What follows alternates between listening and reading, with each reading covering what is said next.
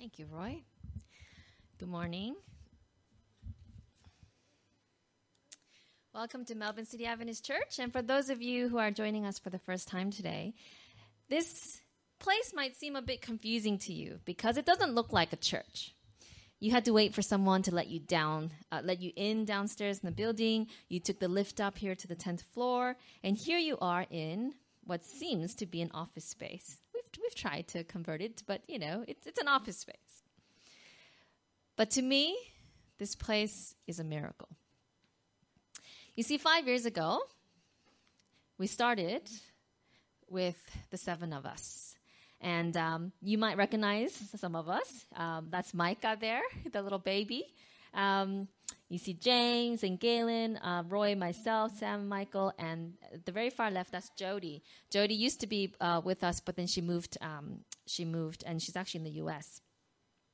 And I'm going to talk about her later. But the 7 of us, 5 years ago, wanted to start a church in the city, but we didn't have any money. And we didn't have a venue. It takes a lot of money to rent a place in the city. When we looked into it, on average, this is 5 years ago, it's probably more now, they were asking for $500 minimum for a one-day rental. So if times that by 52 weeks, that's a lot of money. We didn't have it. So we prayed a bold prayer. We said, God, give us a free venue in the city. Amen. A few days after we prayed that prayer, Roy met up with someone that he knew from Melbourne because Roy had Bible worked here as a missionary in Melbourne before. So there was someone who saw him again and said, hey, how have you been? Let's catch up for lunch. And they were just talking, and the gentleman named Derek said, hey, do you need a place to start your church? And Roy said, yeah, we do. And he said, I've got an office space in the city. Would you like to have a look? And Derek thought, sure, I'll be polite. And he's imagining cubicles. And so then, they come up to the 10th floor. The lift doors open. And Derek Rippingale leads Roy through the conference rooms and then to this meeting room, to the lunchroom and the kitchen. And Roy's getting very excited because it's exactly what we needed. Perfect amount of space, storage here, perfect for the children's rooms and for Bible study groups and to have potluck or, little nibbles in the back. And so Roy turned to Derek and said, how much? And Derek turned to him and said, don't worry about it.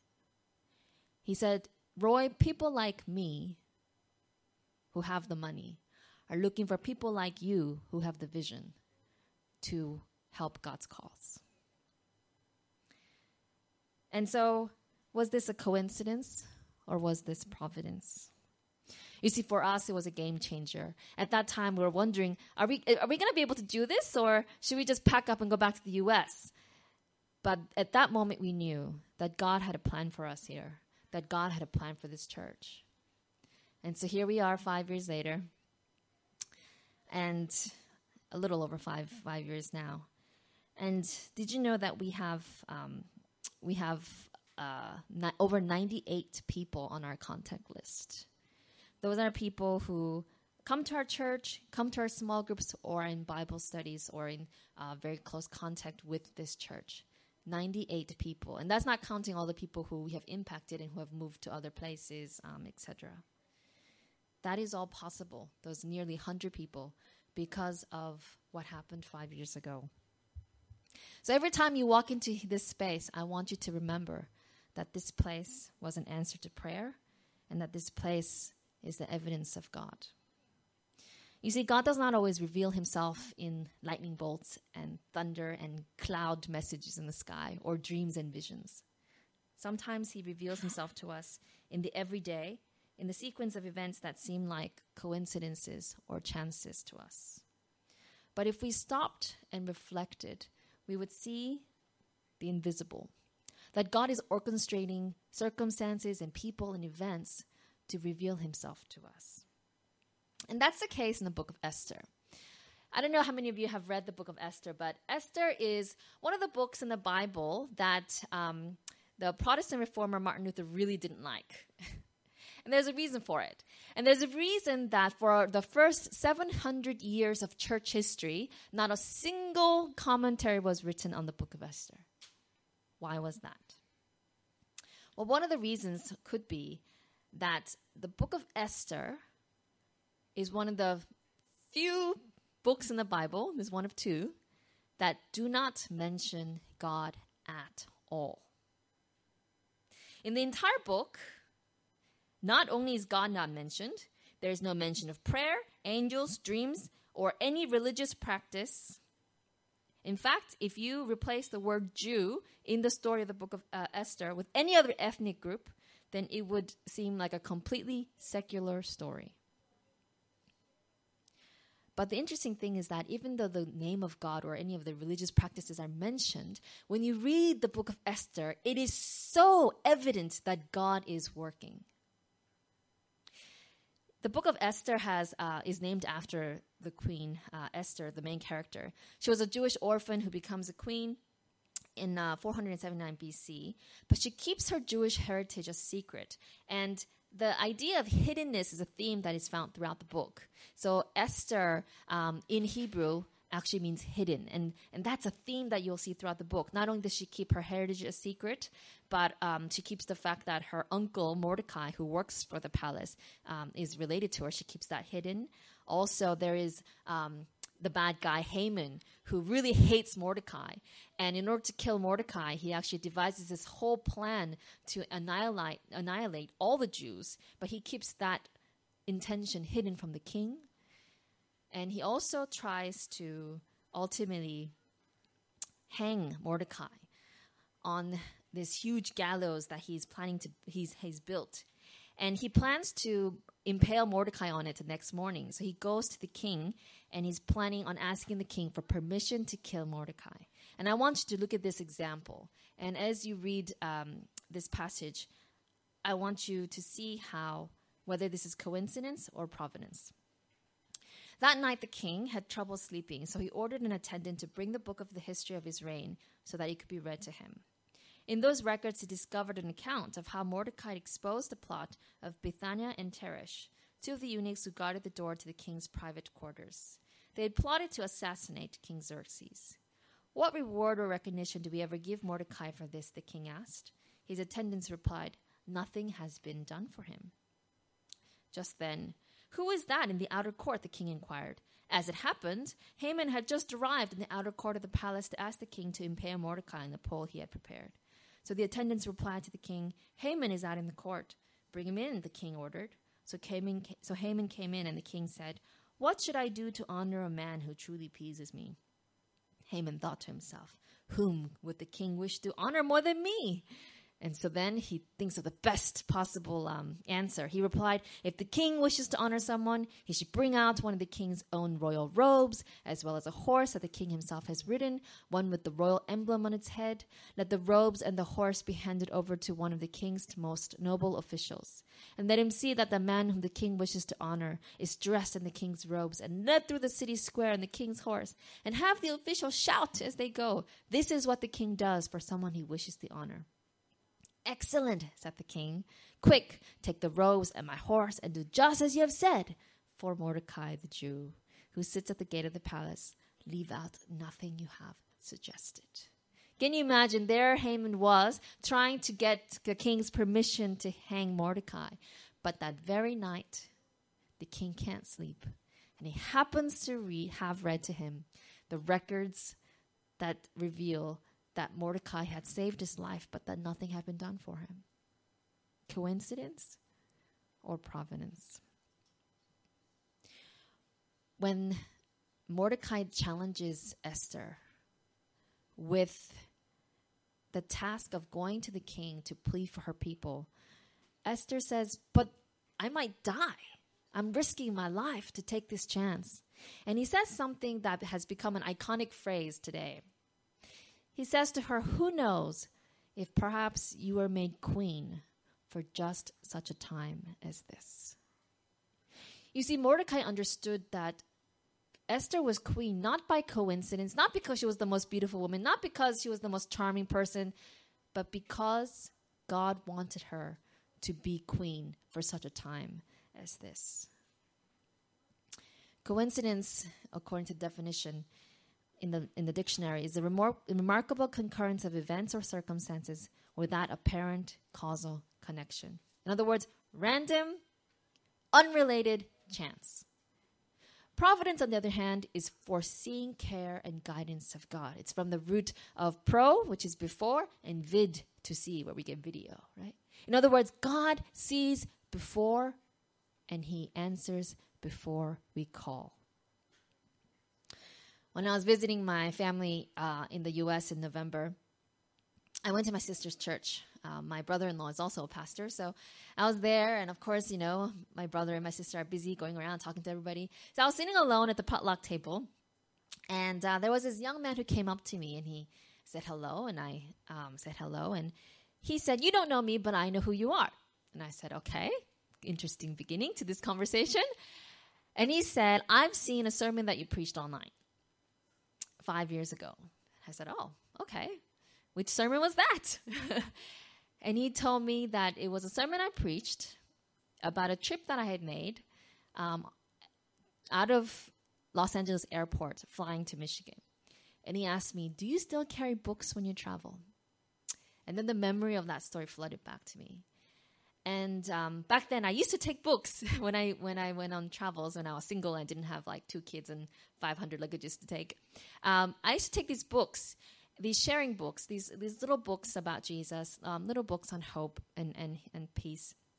And I used to pray in the morning, "Lord, on my trip today, if there's someone that needs this book, please help me to be able to give it to that person." And one day I was flying out of LAX, and I was driving to the airport. And as usual, when you go to Los Angeles, huge amount of traffic. So it takes an hour longer to get there than I had even planned. Get to the airport, and I had missed a flight. So then I line up with everybody else to try to get a new ticket. Now, this queue was so long. This is not the actual queue, but you all know airport queues, right? And there I was in queue, and for over 45 minutes, this queue did not move. I hadn't stepped even just 1 centimeter. We were just standing still. Now, what happens when you are all stuck in that situation is you start to commiserate. And so, you know, the person standing next to me and I started looking at each other, be like, "Can you believe this?" Right? So he and I started talking. You know, he was on a business trip in his, you know, mid-40s perhaps. And for the first hour, a lot of small talk. But by the second hour, we started to get to know each other a bit better. And I found out that just 2 weeks before this trip, his son had been murdered by a random act of gang violence, completely just out of the blue. And so this was the first time back at work for him. This was his first business trip. And he was telling me that actually was quite incredible, he said, because on his way back, he was headed to San Francisco, and so this was his layover. And for some reason, his flight got delayed out of Texas, and so there he was trying to get a new ticket to San Francisco. And he said that it was amazing that when he boarded the plane in Texas to come to LA, that as he entered the plane, you know how you pass by the lucky first-class passengers, that he recognized Senator John Kerry in sitting in the first class. And so then he said, "This is my chance." Because at that time, in the government, in the U.S., there was a bill about gang violence that was in debate. And so he quickly said, "Senator John Kerry, can I just take a moment? And my son has just been murdered 2 weeks ago by a random act of gang violence. Can you please vote on behalf of this bill?" And they were able to talk at length about it. And then by the time he got to his assigned seat, he said, "You know what? The person sitting next to me on the plane was a grief counselor." And the plane was delayed. It was sat on the runway for a while. He said, so for the next 3 hours, I got free grief counseling. And he's telling me this, and I could sense God telling me, this is it. This is the moment. So I took a deep breath, because believe it or not, I'm quite shy. And so then I took a deep breath, and I looked at him, and I said, "Do you know the third person you've met today? do you know what I do for a living? Because I hadn't yet told him. And he said, no, what do you do? And I said, I'm a pastor. And I have a book here that I prayed this morning. God, help me to give this book to somebody who needs hope. And the book was about healing and finding peace after heartbreak and suffering. And as I said that to him, and I, put the book out, I don't know if he's going to take it or not. Here's this guy, wealthy businessman. He just started crying. And I said to him, I think someone cares about you very much to line up 3 people to talk to you today. And he took the book and he said, crying, tears streaming down his face in the middle of the airport, right? He said, today I believe that there is a God. And he asked me, what church do you pastor? And I told him, and he said, hey, when I get to San Francisco, I'm going to look up an Adventist church. And just as I was about to ask for his contact details so I could, keep in touch with him, an airport agent, I think it was someone in uniform, suddenly came out of nowhere, tapped him and said, sir, come with me, and took him away. Now, we had been standing there in that queue by this point 3 hours. As soon as that agent took just him away, no one else, took him away, the queue started moving, and within 10 minutes, I had rebooked my flight. Coincidence or providence? I'll let you decide. The truth is, it's all about perspective. God is invisible, so we can only see him with eyes of faith. Even when he was present with humanity on earth, tangible, right, visible, living and breathing and eating amongst people, people didn't see him still. In fact, when he first started his ministry, John the Baptist, who was preparing people to meet the Messiah, he said, I baptize with water, but right here in the crowd is someone you do not recognize. Throughout Jesus' ministry, people saw miracles that he performed, but still doubted. They heard the amazing stories and the truths that were coming out of his mouth, but they still doubted. The disciples even heard Jesus say, hey, I'm going to be killed, but in 3 days, I'm going to resurrect. But they were still shattered when he died on the cross. And when the women came to the disciples and said, Jesus is alive, they still didn't believe. In fact, 2 of his followers were walking away from Jerusalem, completely brokenhearted, having given up all hope, going back home to Emmaus. And Jesus comes and walks next to them, and they don't know that it's him. It's an incredible story found in Luke chapter 24. Read it sometime. And it isn't until they invite him into their house and he sits down to break bread with them. And it isn't until he takes the bread and breaks it and hands it to them and they see the scars on his hands that they realize it's Jesus. Sometimes we talk about God. Sometimes we are in the house of God, but we can miss him unless we're willing to see that God has died for us personally and extends that bread of life to each of us personally. Until we have the eyes of faith to believe in Jesus and what he has to share, sometimes we see providence as coincidence. The Greek words used when John the Baptist said, he's among you, he's in the crowd right now. That same Greek phrase is used by Jesus when he, after his resurrection, is leaving his disciples and he says, I've been given all authority in heaven and on earth. Therefore, go and make disciples of all the nations, baptizing them in the name of the Father and the Son and the Holy Spirit. Teach these new disciples to obey all the commands I've given you. And be sure of this, I am with you always. Can you say that with me? I am with you always. Okay, one more time, guys. I am with you always. Not sometimes. Not only when we do what pleases him, but always. Jesus says he's with us always, even to the end of the age. And he uses that same Greek phrase that John had used when he said, he's amongst you, but you don't recognize him. Jesus is saying, I'm amongst you. I am with you always, whether we recognize him or not. Look back at your life when you were incredibly lucky. Was it luck or was it God? When an opportunity came, was it chance or was it God? When you met someone, was it fate or was it God? And when the events worked out in your favor, was it coincidence or was it providence? I want to challenge you to reflect on your personal history and see the hand of God. And when you begin to see that God has been in your past, you begin to see that God is in your present. The truth is that sometimes we get so bogged down by our present challenges and difficulties and discouragements, like those disciples on the way to Emmaus, that we don't know Jesus is with us. And we might feel like, well, if God is with us, then why are we going through this difficulty? If God is with me now, then why are all these horrible things happening? But remember Queen Esther? She was an orphan. Her parents were killed in battle. She was living as an exile in a foreign land. She had no choice in being taken to the palace. She had no choice in being married to the king.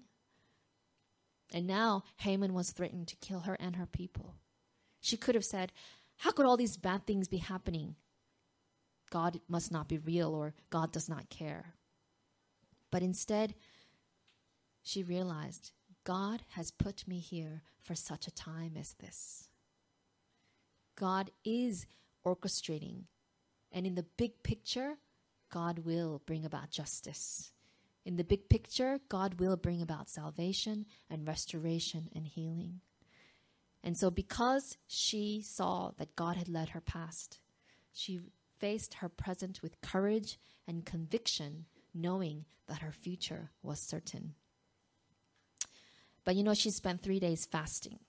And like I said, the Bible doesn't mention that she was praying. It doesn't mention those religious terms. But I imagine that she was praying while she was fasting during those 3 days. And she asked everybody to pray for her as well, to fast with her as well during those 3 days. Sometimes if you want to see the invisible, you have to slow down. You have to take the time to connect with God and to ask to be able to see him leading, to surrender your life to him, to let him guide you. When that young man at my sister's church reminded me of that sermon and reminded me of that story, I thought to myself, man, I've forgotten that I used to live with that kind of expectation of God. I've gotten so busy, every time now when I travel, I do travel with so many people and things that I'm not thinking and looking around to see what the opportunities are, what divine appointments God has for me. But you know what? Despite the fact that I'd forgotten, God gave me another gift.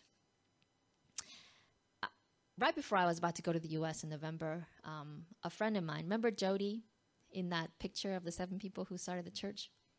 So Jody had 5 years ago introduced me to a friend of hers. And that friend became a really good friend of mine. So even though Jody went back to the U.S., my friend, her mutual friend, and I became really close. And I was spending some time with her right before I left to go to the U.S. the day before. And she, as I was leaving, she said to me, by the way, she said, can you do me a favor? You see, my friend has a son who has a disability. And so she said, I need a mobility chair for him. And in Australia, it costs $8,000. But in the U.S., I found a used one on eBay for $500. But they won't ship it to Australia. They will only ship it within the U.S. And she said, can I have it shipped to your sister's house? And could you bring it for me? And I was happy to do so because, hey, if I can help her, that's a huge thing I could do. So I said, sure, no problems. Here's the address. Have them ship it to me. Now, I was going to be in the U.S. for 3 weeks. And so I was there, as you know, for my sister's first baby. And so the first week, we're all excited, getting ready. And then the baby came, but there was a lot of complications, 35 plus hours in the delivery room. And the baby ended up having to stay in the intensive care for a week. My sister needed blood transfusion. It was a very difficult time. So my mind was, all over the place. But once the baby was okay, discharged, came home, I remembered the chair. And I thought, it hasn't come yet. It's been 2 weeks. I hope it comes before I leave. And I started to get a little bit anxious. So I started to ask, hey, do you know when they sent it? And there was a lot of back and forth. They said they're not going to ship it anymore. They decided the shipping is too expensive. They're not going to sell it to me. And then finally she messaged me saying, they sent it. And I hope it gets there before you leave. Now, Friday came around. I was leaving on Sunday. And I was very anxious. And I was praying, God, please have this come before I leave. Otherwise, it's going to sit here. And nobody will be able to bring it, or if we'll have to ship it somehow. Right before Friday sunset, they delivered it. But when it came, it was in this ginormous box that was almost 1 meter long and 1 meter wide and 1 meter deep. It weighed 42 kilos. Now, Qantas Airlines has a limit of 35 kilos for a single item. So even if I paid like a $700 excess fee, they would not let me take this on the plane.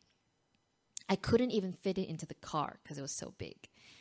So I had to tell my friend the bad news. I don't think I can bring this. I'm really sorry. Can I ship it?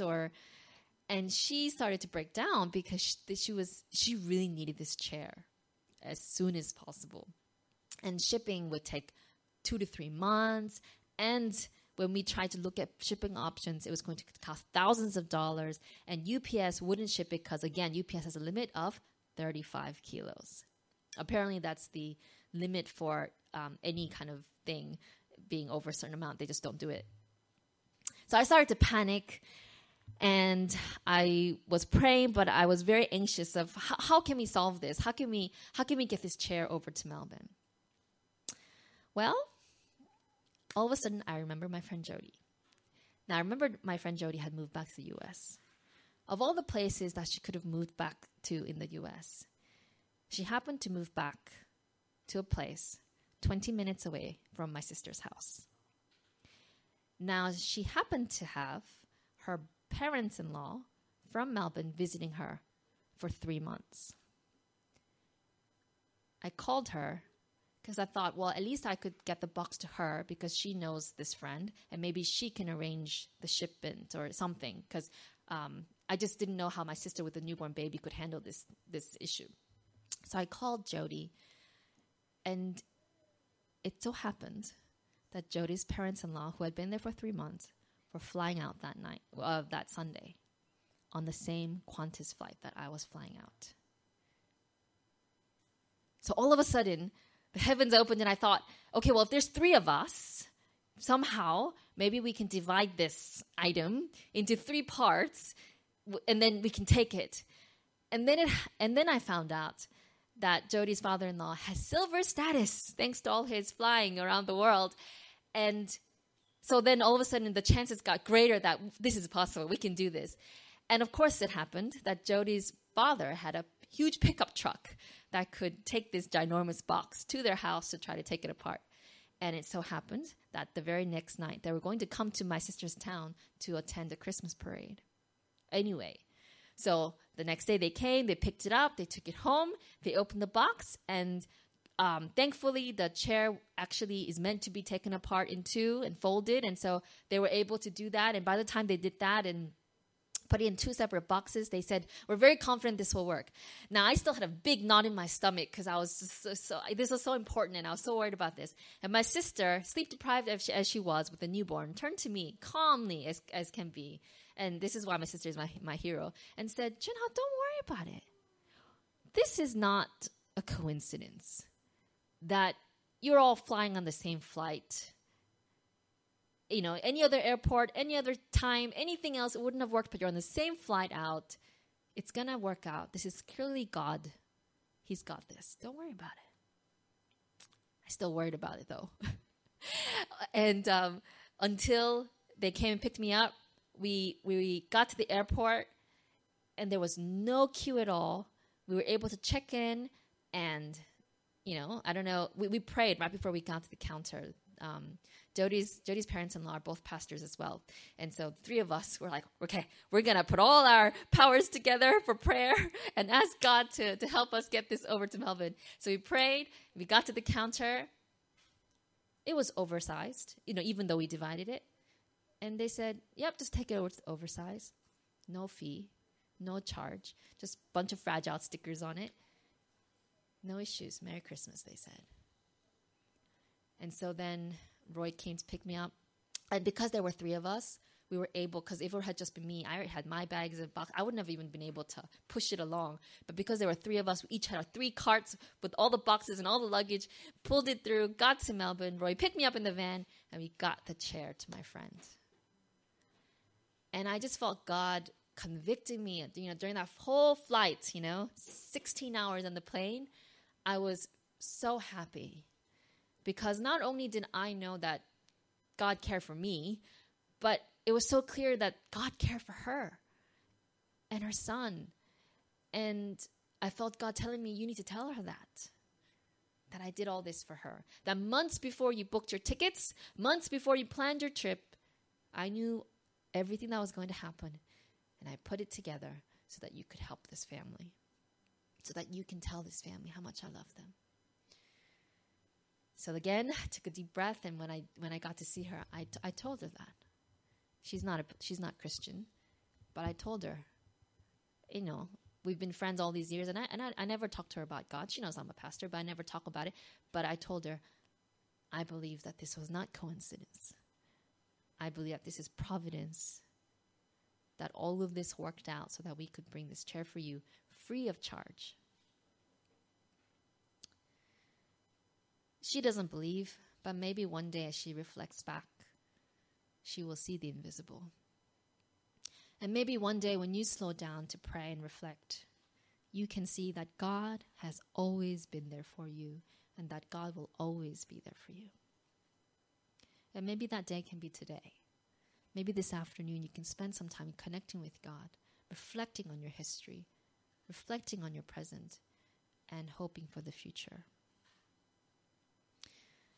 The Aboriginal pastor, Dr. Gandara, said this: in our experience, God is not somewhere floating over Australia.